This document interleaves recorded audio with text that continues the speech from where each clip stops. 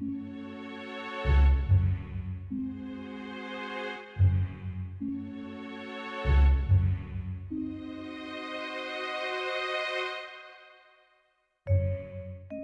everybody. Welcome to the latest episode of Retro Encounter, RPG Fans Off Topic podcast. I am your host for today, Peter Triesenberg, and today we're going to be talking about Chrono Cross again. It's the second part of our Chrono Cross deep dive, duology, whatever you want to call it. Joining me today, we have Marcos Gaspar. Hey, what's up? Kyle Seeley. Kyle, is it Seeley or Sele, like the bad guys from A? No, it's C, like I see you, dude. I see. Okay. I just wanted to get that out of my head before we continued. And then we also have the resident Xeno expert, Tyler Trosper. Hello.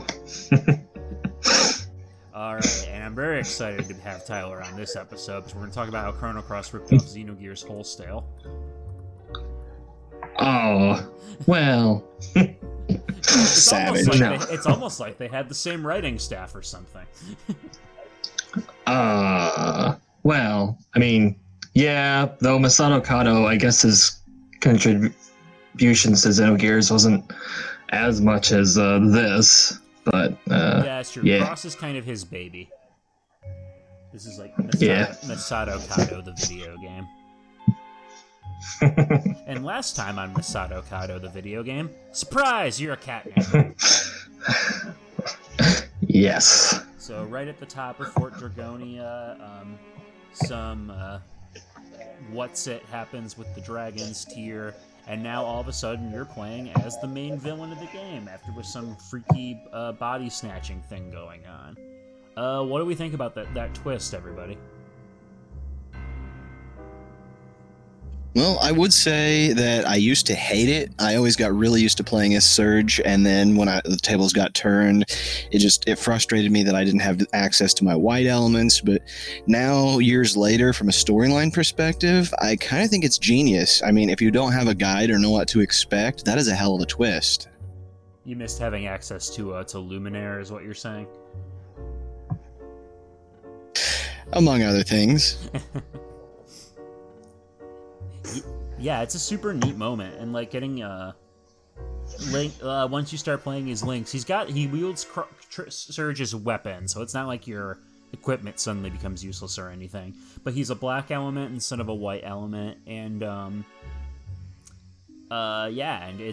all of a sudden everyone reacts to you very differently, which is interesting. Because they don't know what the deal is. As far as they're concerned, you're the militaristic cat monster guy who's been wrecking their stuff up.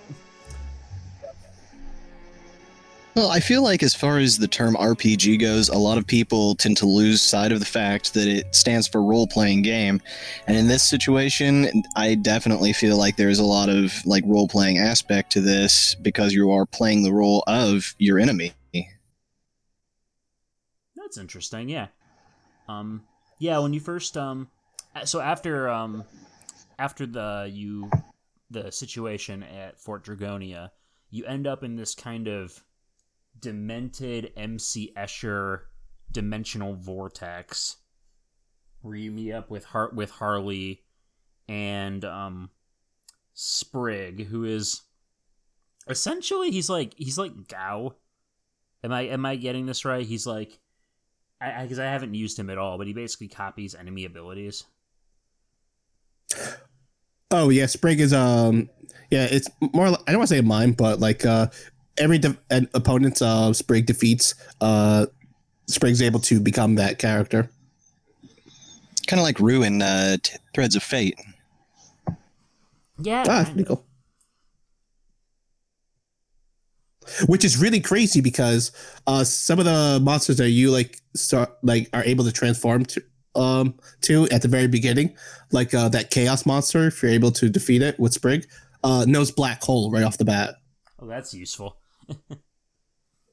That's crazy useful. That's really strong magic attack for such a weak monster. That's pretty awesome. I really like how this area looks when you first get out of there as Lynx, because like it really is like an MC Escher painting. Where like somehow with the PlayStation hardware, they were able to make this staircase that looks impossible. Like the use of the pre-rendered backgrounds is really, really effective. And you have a puzzle where you have to like switch where the paths are going, and I think it's a really clever use of perspective. Again, just underlying just how freaking pretty Chrono Cross is. I think we've said that enough times in the last episode, but it really is like a tour de force as far as the PlayStation's graphical capabilities were concerned. Yeah, I know that like working behind the scenes kind of ruins games for a lot of people, but I'm definitely curious how they pulled off that puzzle mechanically. Sure. Like I would like to know like the artists at Square, like what they were onto something like back in that period of time, you know.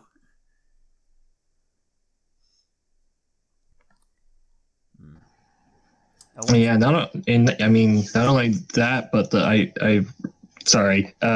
the character animations themselves, like in and out of battle, are like really, really well done, like for the time. And I'm just kind of surprised at how well done some of the character animations are in that game.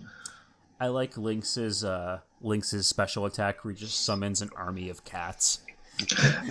Feral cats, yes. That is fantastic. I love that. Now, correct me if I'm wrong. I'm sorry, what's that? Oh, go on. Wasn't this game released like right at the end of the PlayStation 1's life cycle? Like, I feel like it very easily could have ended up on the PS2, and maybe that is part of the reason for such detailed character animations. It came out in 2000 on our end, at least. So, yeah, when did The Legend of Dragoon came out? That was also 2000, I'm pretty sure, but let me check. Legend of Power Rangers. Can you look up Zeo? Zeo was good. Had to. December 2nd, 1999 is its initial release date. Then North America got it in 2000. Didn't hit Europe until 2001. Yeah, it looks like the PS2 was 2000. Yeah, and Chrono Cross was 1999 in Japan.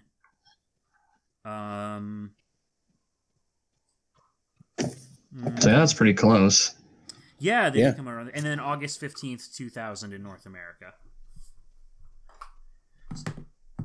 So it looks like Japan got it a fair bit earlier than we did, which I guess, makes sense. And this game probably had a lot of localization work to go into it because of all the different characters and their dialects. But I think they pulled it off pretty well because I think the script of Chrono Cross, by and large, is actually fairly solid. And we'll get into some of the more philosophical aspects of this game. Many accents and yeah. Yar. Not a lot of this guy are sick. Yeah, no, exactly. We've kind of moved past that period, I do like how once you get out into Homeworld, so you get out into Homeworld and you're not able to switch back to another world yet, which is where you were when the body switch happened. Sorry, a little hiccup there. So now you have to deal with all the stuff going on back in your home dimension, and I like how when you get to Arnie Village, everyone's just really freaked out by you, because again they know they know Lynx is a villain from Poor, and then you actually have to fight the village elder Radius, and he joins your party shortly thereafter. Which I liked that. That was pretty cool. And we get to go back to Viper Manor, which is in ruins in this dimension. Yeah. This is going a little ahead, but because I like how all the party members that you run to are kind of surprised or don't know it's you. But I remember running back into Guile and Termina, and he knows it's you, but he's like, oh no, at this time I can't join you, but I know it's you, Surge. But it's that's just an excuse not to put you back in my party. Oh yeah, absolutely. Even with Glenn, Glenn did the same thing. He's like, I just can't look at your face. Like, okay, Glenn. Well, that's rude. Wow, you That's rude. racist piece of crap. Everyone's racist. So It's rude. demi-humans in this universe. Yeah. Which is actually, kind of true. Yeah. Like even what's it, like the villagers, when they know like it's not you or whatever, or they know you're not evil as Lynx or whatever because Radius is with you, they're still a little hostile towards you. Like some of the villages, and Arnie says, you should probably get out of here because a lot of people won't like your kind. Yeah. No, and I like the like, and that builds into the plot once you get to the is it Goldov, the island? No, Yeah. Yeah, Goldov. the monster island. Marbul. Marbul. Oh, okay. Yeah. Once you get there, and it's in this universe that like the poor military has been very aggressive to the demi-human population in this area, and it leads to this whole side quest with Fargo, Nikki, Irene's the mermaid, and all this other stuff where you have to basically you have to try and convince them to try and rebuild the demi-human society in Marbul. And I really like that subplot. I think that's really that ties in really well with the game's bent about living in harmony with nature and trying to like find the better path forward with the planet. See, I like the parallels between the demi-humans and the mystics from Chrono Trigger, and considering that Por is so close to Medina, it makes me wonder, like, what is going on over there at this time? Right, but as we get into later on, that's not really part. We can't, because the Fate computer has everyone like sealed off in El Nido. They are very isolated from the mainland.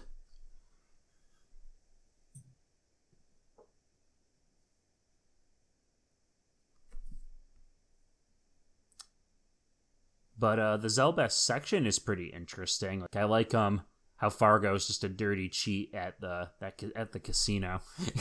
That's very in character. Yes.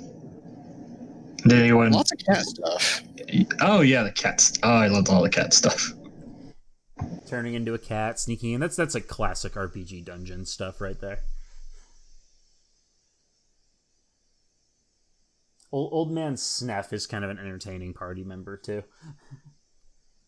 I actually kept him with me for quite a long time when I first played. I'm not sure what it was about him, but I really liked his personality. He just seemed like an interesting character. Did he offer anything story-wise, content, or was it just hearing his man, look at his black magics, Uncle old Sneff? As far as I recall, no, he did not really play much of a role, but that was a long time ago that I used him. If you keep Norris in your party after you add him at Viper Manor, he's like the poor lieutenant or whatever. He actually has some unique dialogue once you get to the Dead Sea, because you can interact with stuff in that environment. He brings up a little message about Lavos, which I think is really interesting. I have never not experienced that. Like, he actually was one of my favorite characters. Once he joins me, I usually don't get rid of him. Yeah, he's very good. Yeah, same. He's a very reliable party member. Oh yeah, I really enjoyed him as my party as well. That is one thing about Chrono Cross that is kind of love it or hate it for me. Is that you do, in order to get the most out of the experience, it's now the game you can kind of intuit what characters to have in your party at what time, but for some story events, to get the most out of them, you really want to have a certain party set up so that everyone is there, because some of them will have unique dialogue, like having Nikki in your party when you go to the to Fargo's ship in another world for the first time. You want to be able to have them interact with each other.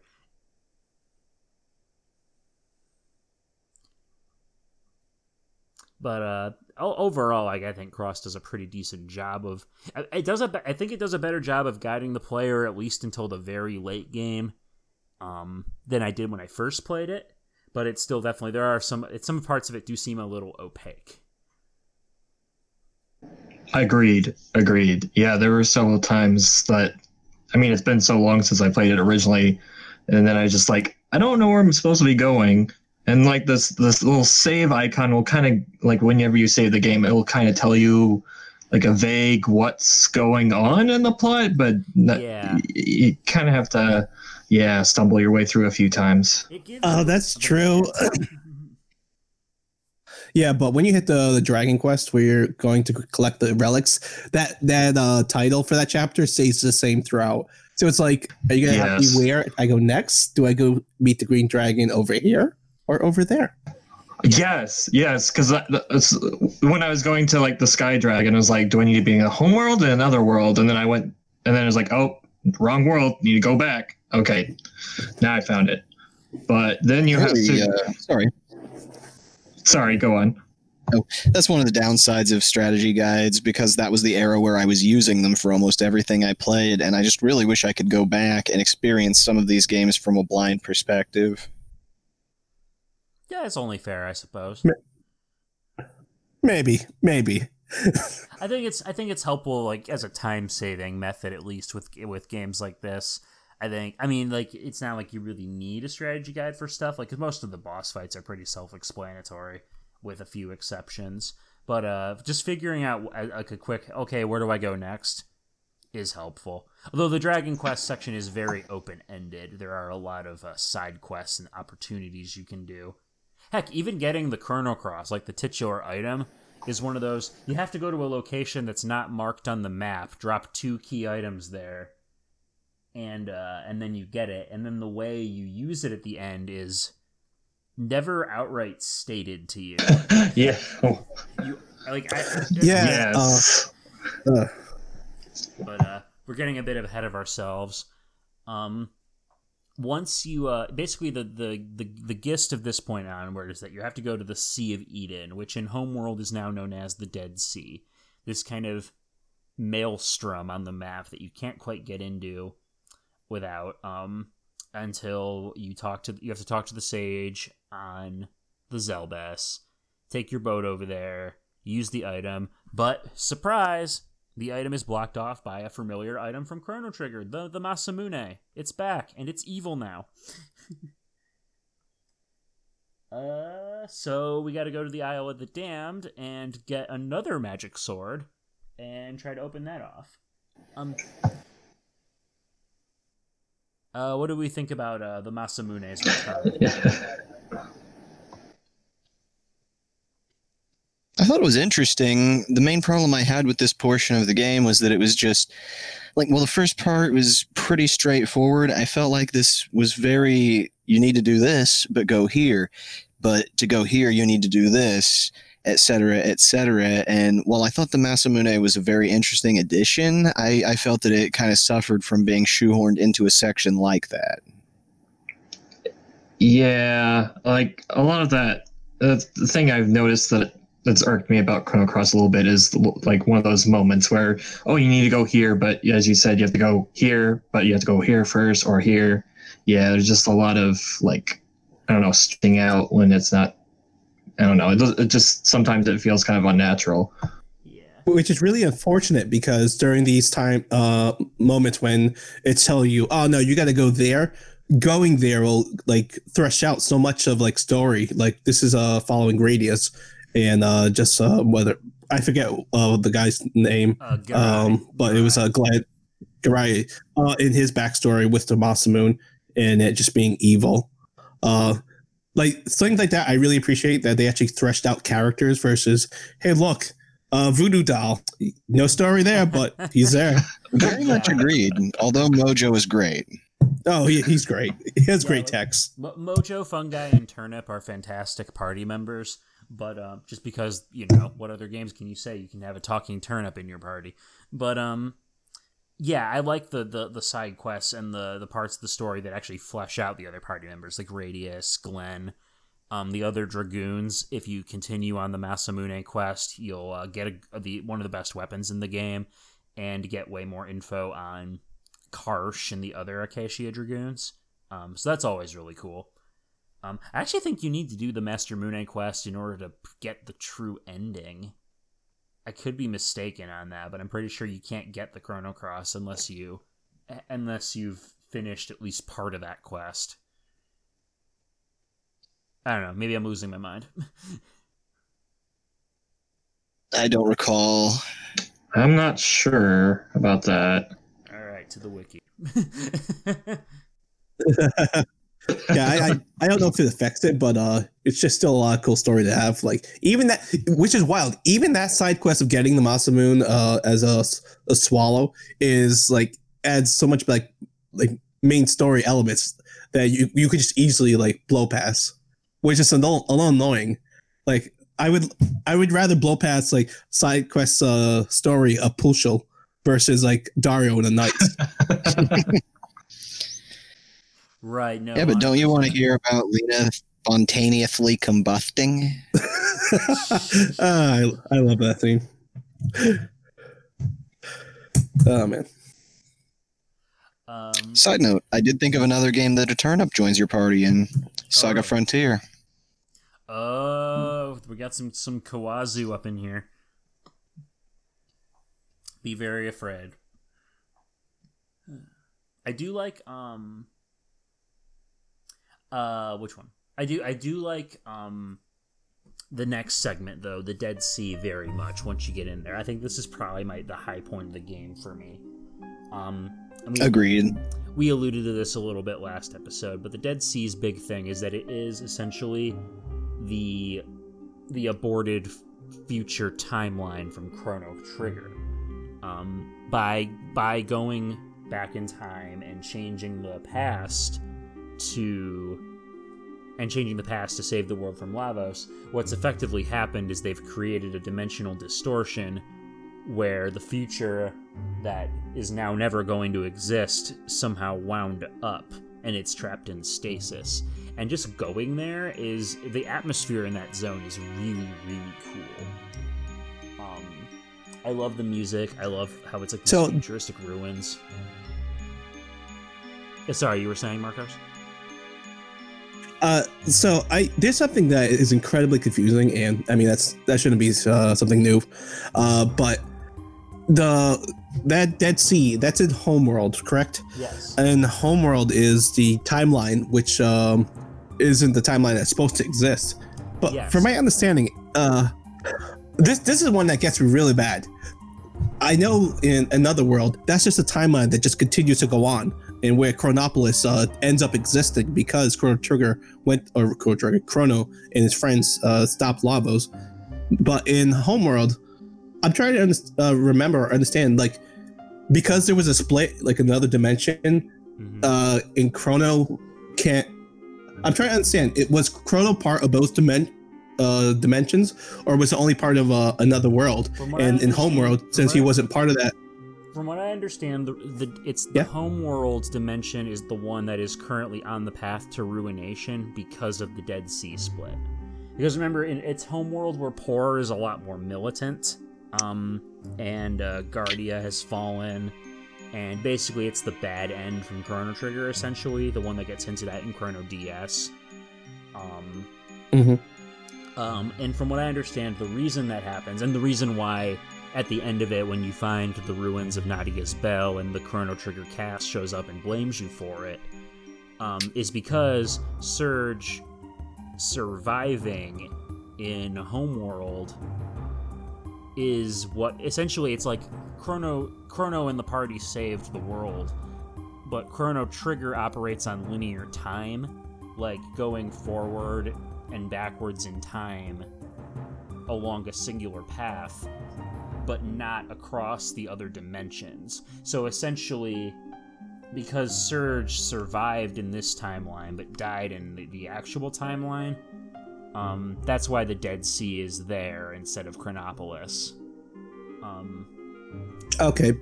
So the Dead Sea is what the future is going to be in that moment, in that area. Yeah, because it's the future that got aborted from the... It's no longer exists in the proper timeline because of Chrono, Luca, and Marl.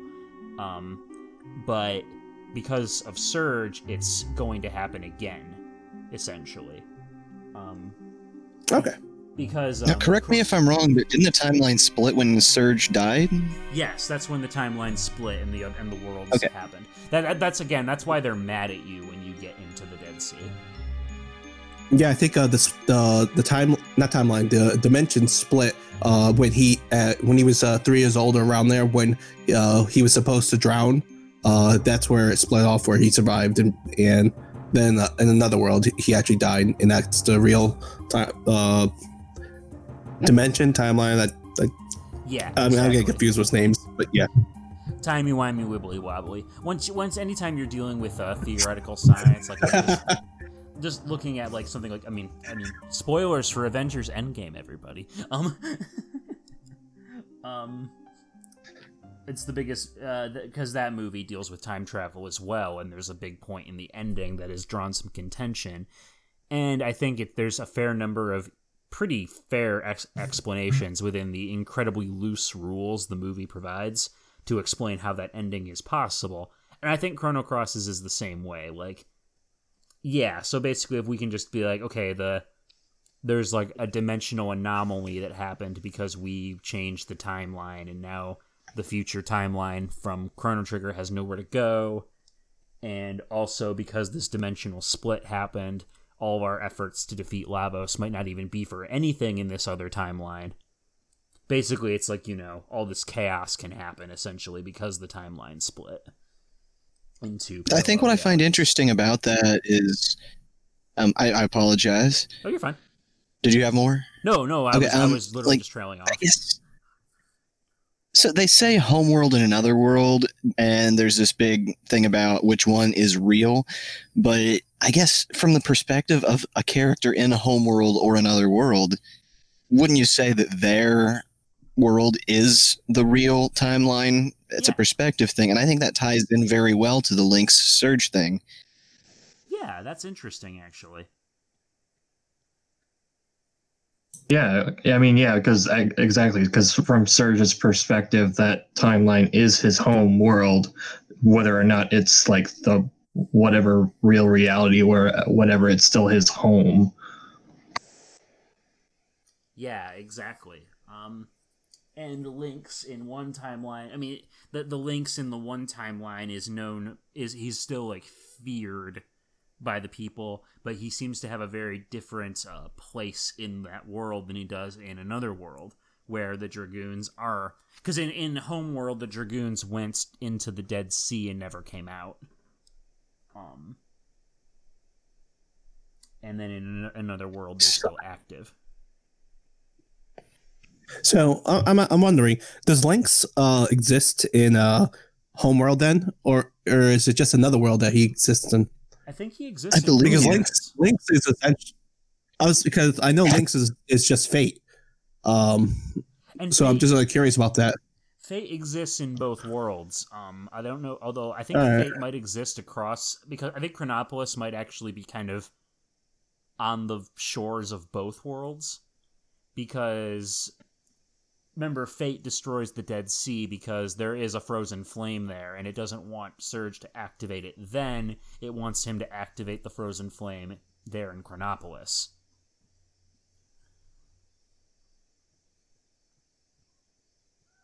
So I'm not 100% clear on this. Did any of you catch this? Is the Dead Sea supposed to be 2300 AD, or is that even beyond that? I think it is supposed to be 2300 AD. I think they mention it. If you take Norris into that one computer room, and Gotcha. later on when you're fighting Miguel, he basically spells out this is a future that they saw and decided to change, which implies to me heavily, yeah, okay, this is the future timeline from Chrono Trigger. Now, did any of you see Johnny on the highway, the racing robot from Trigger? Yeah, he did. Such a minor, easily missable detail, but that ties back into what we were discussing about these detailed, pre-rendered backgrounds. Yeah. Oh, I missed that. Yeah, Chrono Cross once again being the dark half of Chrono Cross. Hey, of Chrono Trigger. Remember that like funny character you used to race and play the mini games with in Chrono Trigger? Yeah, he's dead. His corpse is like strewn about along the background of this environment. Have fun. Yay! Yay! Dead robot people. I honestly, Man, Kato must have been really angry. Kato is like getting out all of his frustrations about Johnny somehow. Honestly, there's just so much. There's so much. The Dead Sea is such a layered, textual section of the game, like in terms of just how much is going on. I love the encounter with Miguel, Lena's dad, who is trapped there, in the Dead Sea. I love. That was left field. It's left field, but man, is it cool? That's a hard fight too. Like, he is really challenging. Oh yeah. Did anyone have Lena in their party for that? I didn't. Does she have any unique dialogue? Wait, I didn't- Lena? Yeah. I don't think you can have Lena. in your Oh, party. you can't. Oh, you can't. Never mind. I was I'm gonna say, like, Oh sorry. my God, that's such I would a have I done forgot. that in a second. I was gonna think, like, you want her to kill her daddy? Yes. No. I mean, Oh, man. Surge gets to kill his dad because, spoiler alert, his dad is the Catman. But No, So- Yeah, sorry, go on. no, go ahead. What were you gonna say? So I had a thought. This game has such a divided fan base. Like, some people love it, some people are like, no, this ruins Trigger. It takes everything we loved and just once again, spoilers, but I mean, we're there already. The main trio from the original game are dead in the timeline. I mean, I'm wondering if perhaps when they made this game, that was the feeling they wanted the player to feel, to emulate what the characters in the game, in that timeline, may feel about their. Yeah. I think it 100% was, because Kato's gone on record as saying that he wanted Cross to be Cross, not Trigger 2. He wanted it to stand on its own as a unique Chrono game in its own right. Which is why I think it gets to play with the characters and scenarios from Trigger and invert them in a lot of ways. But I think do we have any other points we want to hit about the Dead Sea before we move on? Oh, I'm good. I'm good. All right, just double checking. I'm good. Yeah, the next section of the game is probably one of the longest chains of where the hell do I go in gaming history. Ladies and gentlemen, we got in order to get our body back and figure out what the HE double hockey stick is going on, we need to go hunt down some dragons and defeat them in battle. And there are 6 of these guys. And you don't know where to go, what dimension to go to. You have a general idea of where they are. And there's a whole bunch of side quests you can do in the meantime. And nothing absolutely whatsoever to tell you where you should be going. It's great. I love it. Oh my gosh. This game Yeah, is, and this then game is good, you guys. and then one of the frustrating parts is I remember when I finally found the white dragon, and then I went up to it. It was like, oh no! Before you can fight me, you have to fight the 5 other dragons. Then you can fight me. It's like, oh, okay. The white dragon's kind of full of himself. Well, I like that they took what seemed to be one of the most pointless fetch quests and turned it into something very central to the story. Yeah, no, that's true. And it's and I'm being facetious. It's a cool section. The dragons really do play a major thematic role in Chrono Trigger, since they are essentially almost the guardian deities of the planet. And the reason they're there actually has to do with another aborted future from Trigger. It's from as we find out later on, they hail from an alternate dimension wherein the Reptites were never wiped out by Lavos. And eventually evolved and grew and became the dominant species on the planet. So they too have a very interesting role to play in this universe, and getting to encounter them in different ways and go to some pretty neat some pretty neat side dungeons while you're doing it is pretty cool. It's just a little confusing. So we determined that fate exists across dimensions, but I think it's an interesting parallel that you fight half the dragons in one and half the dragons in another, implying that they also kind of have cross-dimensional awareness. Yeah, which would make sense because they were sucked into a dimensional rift at the same time as Chronopolis. I guess that could make sense that they are kind of aware of the branch in time, so to speak. This, like, for myself, I don't know why, like, those dragon gods or whatever, for some reason I'm under the impression that they're all from another world and the future in Chronopolis, because they fought, all of them formed together as the Dragon God. That's what it is. Yeah, the dragon god. They fought. The dragon god fought against Chronopolis and lost, and fate split the dragon god up. And I'm just wondering, as like a defensive measure, putting some of the dragons in the alternate dimension to prevent. I don't think they did that because the dimensional split happened after that. The dragons were there in El Nido before Surge was taken to Chronopolis and came into contact with the Frozen Flame, which is the incident that split the timelines. Like, for me, that, like, I don't know, like, I'm always confused because I feel like El Nido, like, is that not a controlled area where, like, Fate has, like, all the control? Because that would make sense why the records of Fate exist there, but not in, like, other parts of, Chrono Trigger. Yeah, granted, Tyler, I wouldn't know. This is your cue. Chrono Cross does the same as you do. Come on in! Where the save points. Oh, no, don't get me started. Controlling your minds. Save word. They're controlling the population. Save points. Evil save. Yeah. That's very, pretty much ripped from Xenogears, but but it may so much. Yeah. But I mean, going back to what we were discussing, because I remember when you play the song in Marbule and destroy the creatures, you can actually like hear the dragon flying, but then you have to go to the other dimension in order to actually find the dragon. So I thought that was an interesting moment where it kind of proved that, like, I don't know if there was, like, you could tell that they may transcend the different dimensions because you were able to hear the dragon moving around in the other dimension. You had to travel back to fight it. Yeah, that's a possibility. If that made any sense. That's a possibility, definitely.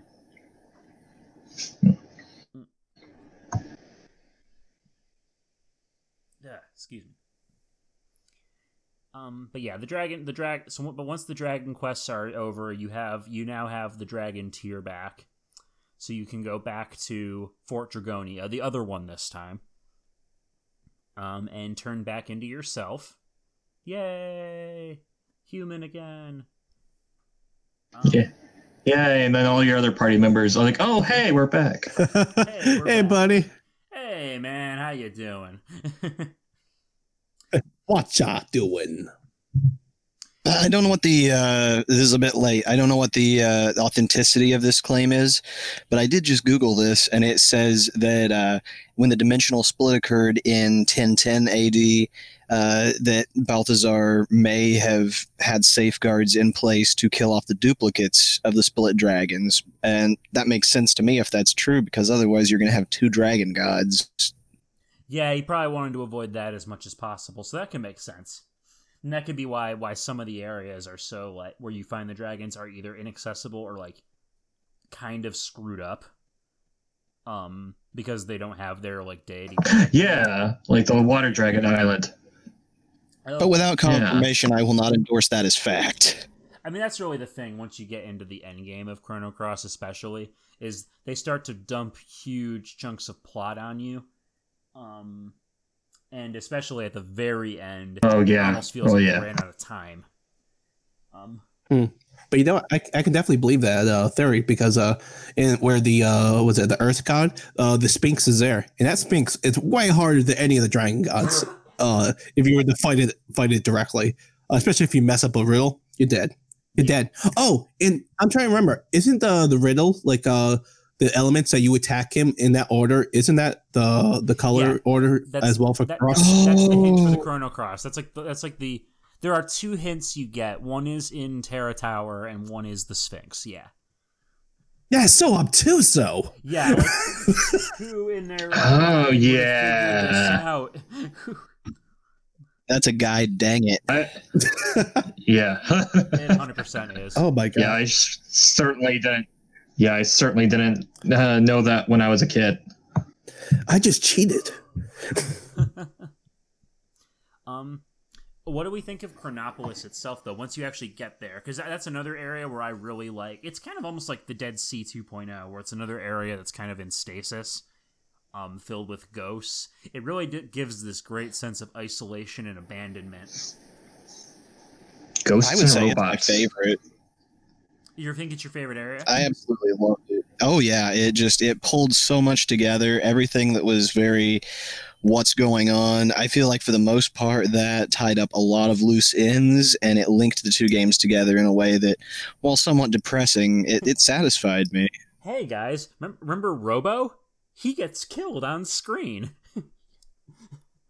Which is really ironic because it's not the Promethean unit, Robo. Yeah, that's what the Prometheus circuit is. Robo. Yeah. I think about that. He gets destroyed, and even it was Gotcha that gets killed in Kid's Nightmare.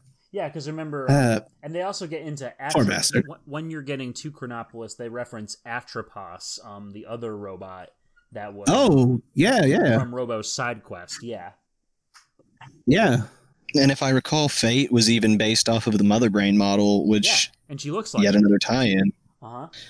So that it all really starts coming together really well in Chronopolis. I like Luca's involvement in there, helping to build the Fate supercomputer with Balthazar. I also really like this is a little after the Fate battle. She leaves a little letter for Kid, who grew up in Luca's orphanage. That moment is really sweet. And also I like that moment. I also like how it ties into the one of the biggest fan theories about Chrono Cross, which is that Surge is somehow connected to Magus or Janus. That's what my impression was the first time I played and saw that scene. Mm-hmm, because as we discover quickly, Kid is Shala's clone daughter. When Shala was like sent out of time and ended up merging with Labos, she basically created a copy of herself and sent it away, and that was baby Kid, who was raised by Luca. Years later, when Surge was injured, she came into contact with him again and guided him to the Frozen Flame. When you read Luca's letter, she talks to Kid about telling her about her true heritage, and also how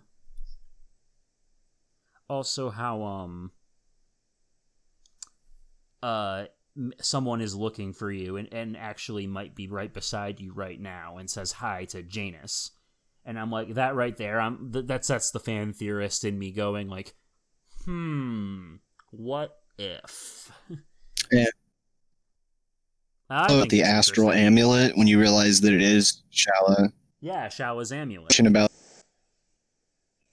another thing I want to point out about Chronopolis is the shout out to Radical Dreamers that is easily missable. Did any of you catch that one? I did not. Oh yeah, like that one computer, like a computer monitor was talking about it. Yeah, side room, left side. Yeah. Yeah, what is it? See, that was really cool. Isn't that just like directly quoting like a passage from Radical Dreamers? I don't recall, but I do believe that, it's saying that took place in another timeline still, which at least brings Radical Dreamers into the canon. Right. Which is pretty funny, because didn't Kato not want to talk about anything with time in this game? I mean, you still kind of have to, considering the Dead Sea and everything. Yeah, there's a lot of like just dimensional stuff, and that's why this is really confusing. I mean, say la vie. Say la vie. Anytime you start getting into theoretical science like this and stuff, it's better just to like kind of roll with it because. But even then, like they talk about the opening song of the game is Time's Scar. Like they basically make it seem as though damage has been done to time. So I want to throw this out there. When the Dragon God shows up following Chronopolis, the first time, did anyone else think that it was there to help? I mean, that's the impression we're given. Yeah, because that really threw me off. I'm like, what? Yeah, I was really confused why this like dragon, like, I mean, this is like 12, 13-year-old me. And I'm like, why is this dragon like combining to one dark, scary looking dragon and just starting to kill things? I'm like, oh my God, what have I done? Why Harley? Terra Tower itself is it's almost like the real final dungeon because you don't really get one for the final boss. I really like this zone. I like how like somber it is when you get into battle with each of those elemental creatures. Like that music with like the chime going is how slow and melancholy it is. I can agree with that. And it really drives home this idea that like the dragons and the reptiles and all that are nature fighting against what they believe to be in humanity as being an aberration of evolution.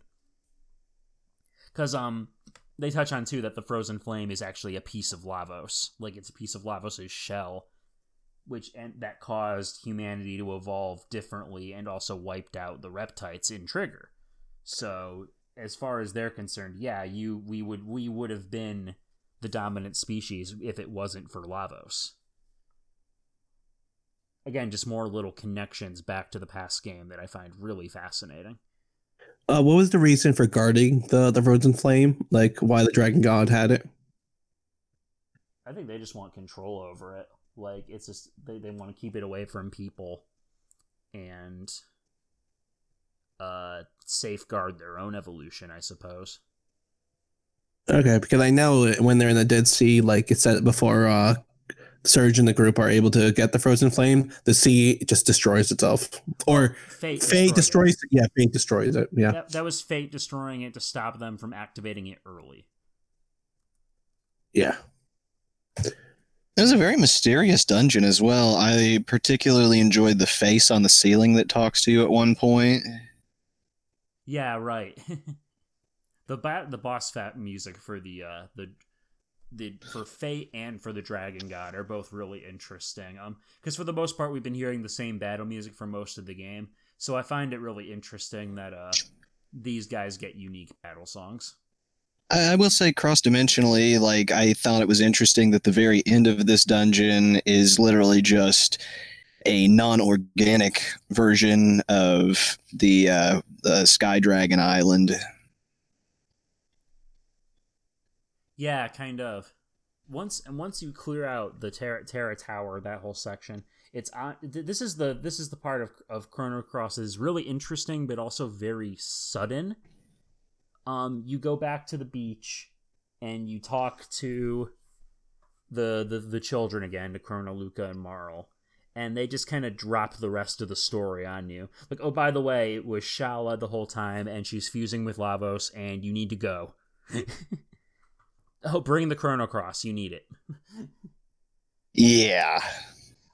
Which, honestly, I like that plot development. I think it's really cool, and I like the implications it has for the story, how it ties into Chrono Trigger on DS.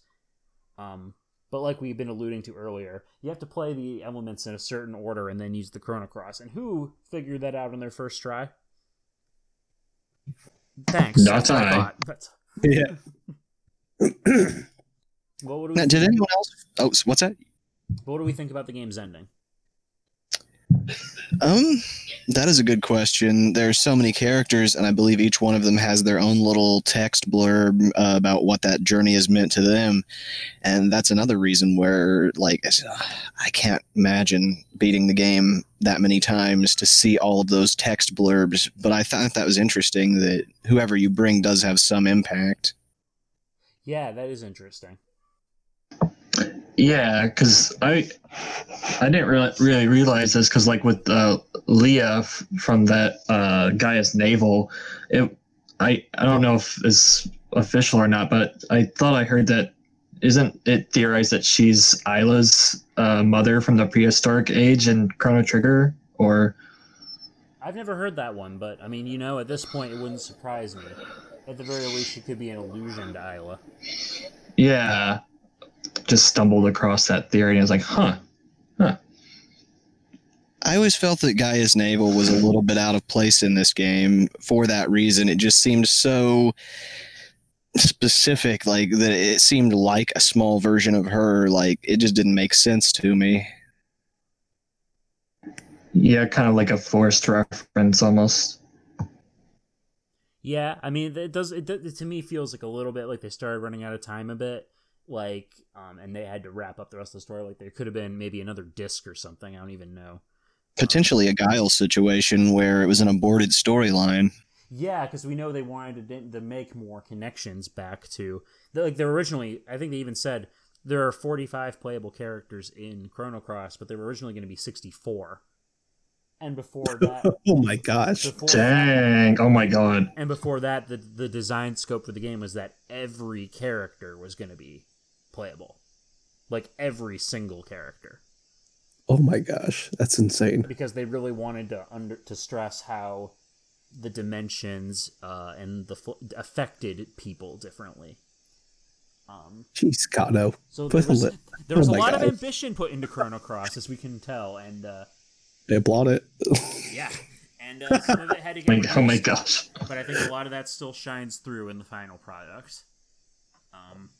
The ending too ends on a really. I see. To me, like I know we've talked about people wanting Chrono 3, like a Chrono Break. Honestly, I think Chrono Cross works really well. I think they work good as a duology because I like how Chrono Cross ends on kind of a hopeful note that Shala's going to go look for Janus now. I can kind of agree with that. And her on the beach at the end, kind of mirroring Kid's introduction. Like I dig it a lot. I think it's a good kind of mysterious note to end on, and I feel like any answers to those questions we get wouldn't be satisfying at this point. So I'm almost happier to just leave it alone and just theorize about it than I would be like getting modern day Square Enix to come in and be like, yeah, Surge is Janus, and now he has a leather jacket and rides a motorcycle. And he's played by Gact. It would run the risk of being too fan servicey and just tarnishing what the other two meant, I think. I agree. Yeah, the closest we'll get is another Eden, Yeah. Probably, because that itself is. That also has. Go on. That also has Kato working on it, right?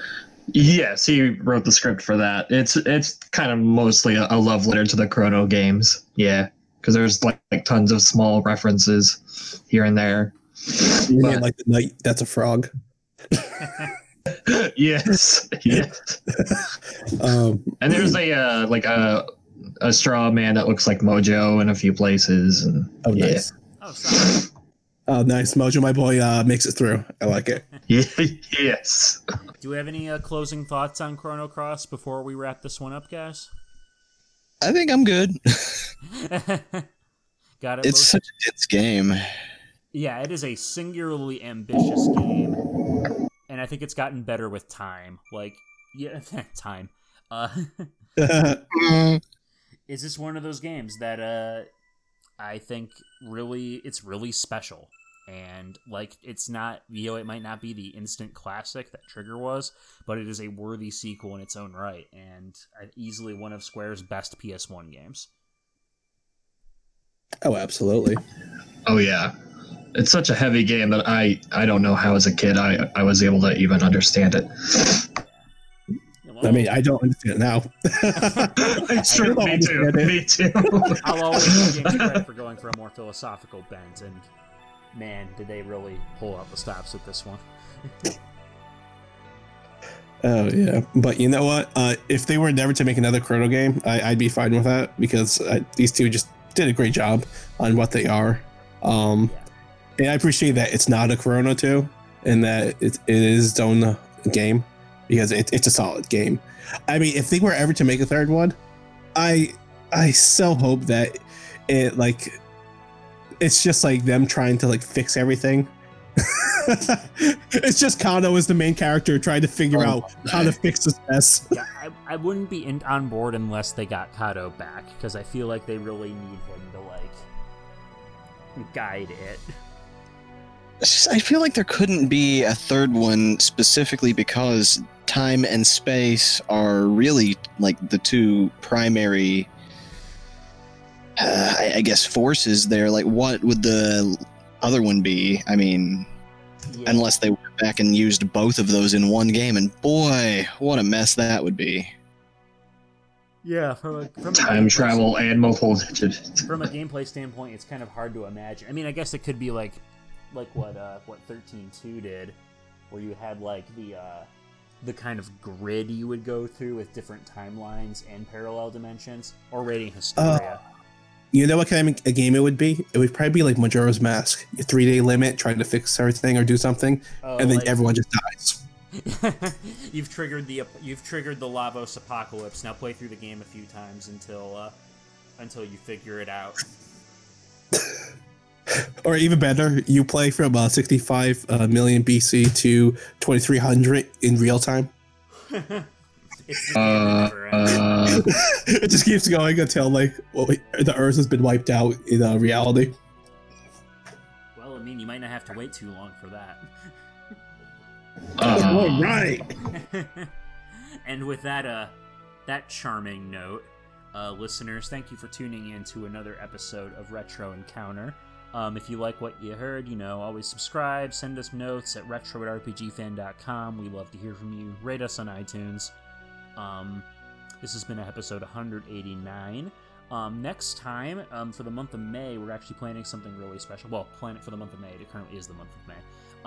We're going to be doing Until Dawn for a feature episode. So keep an eye out for that. That's exciting, especially now that Rami Malek has his Oscar for a bad movie. But whatever. Where can we find you, Marcos?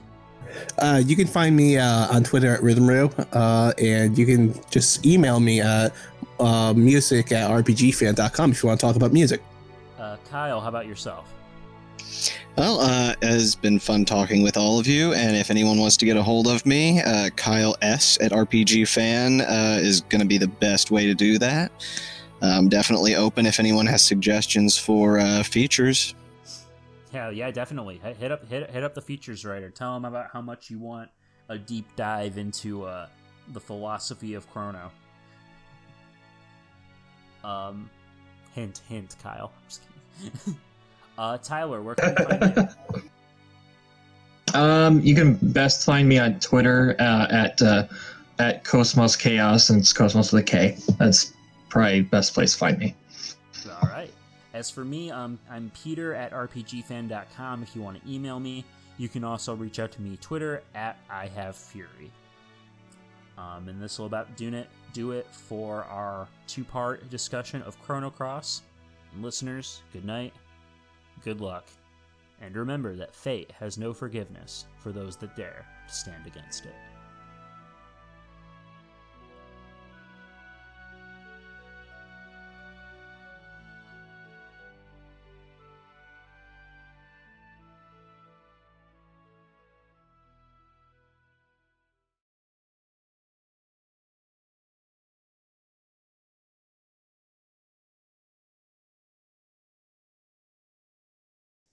Long live the Riptides! Long live Chillin'. the Reptiles! Live them, assemble!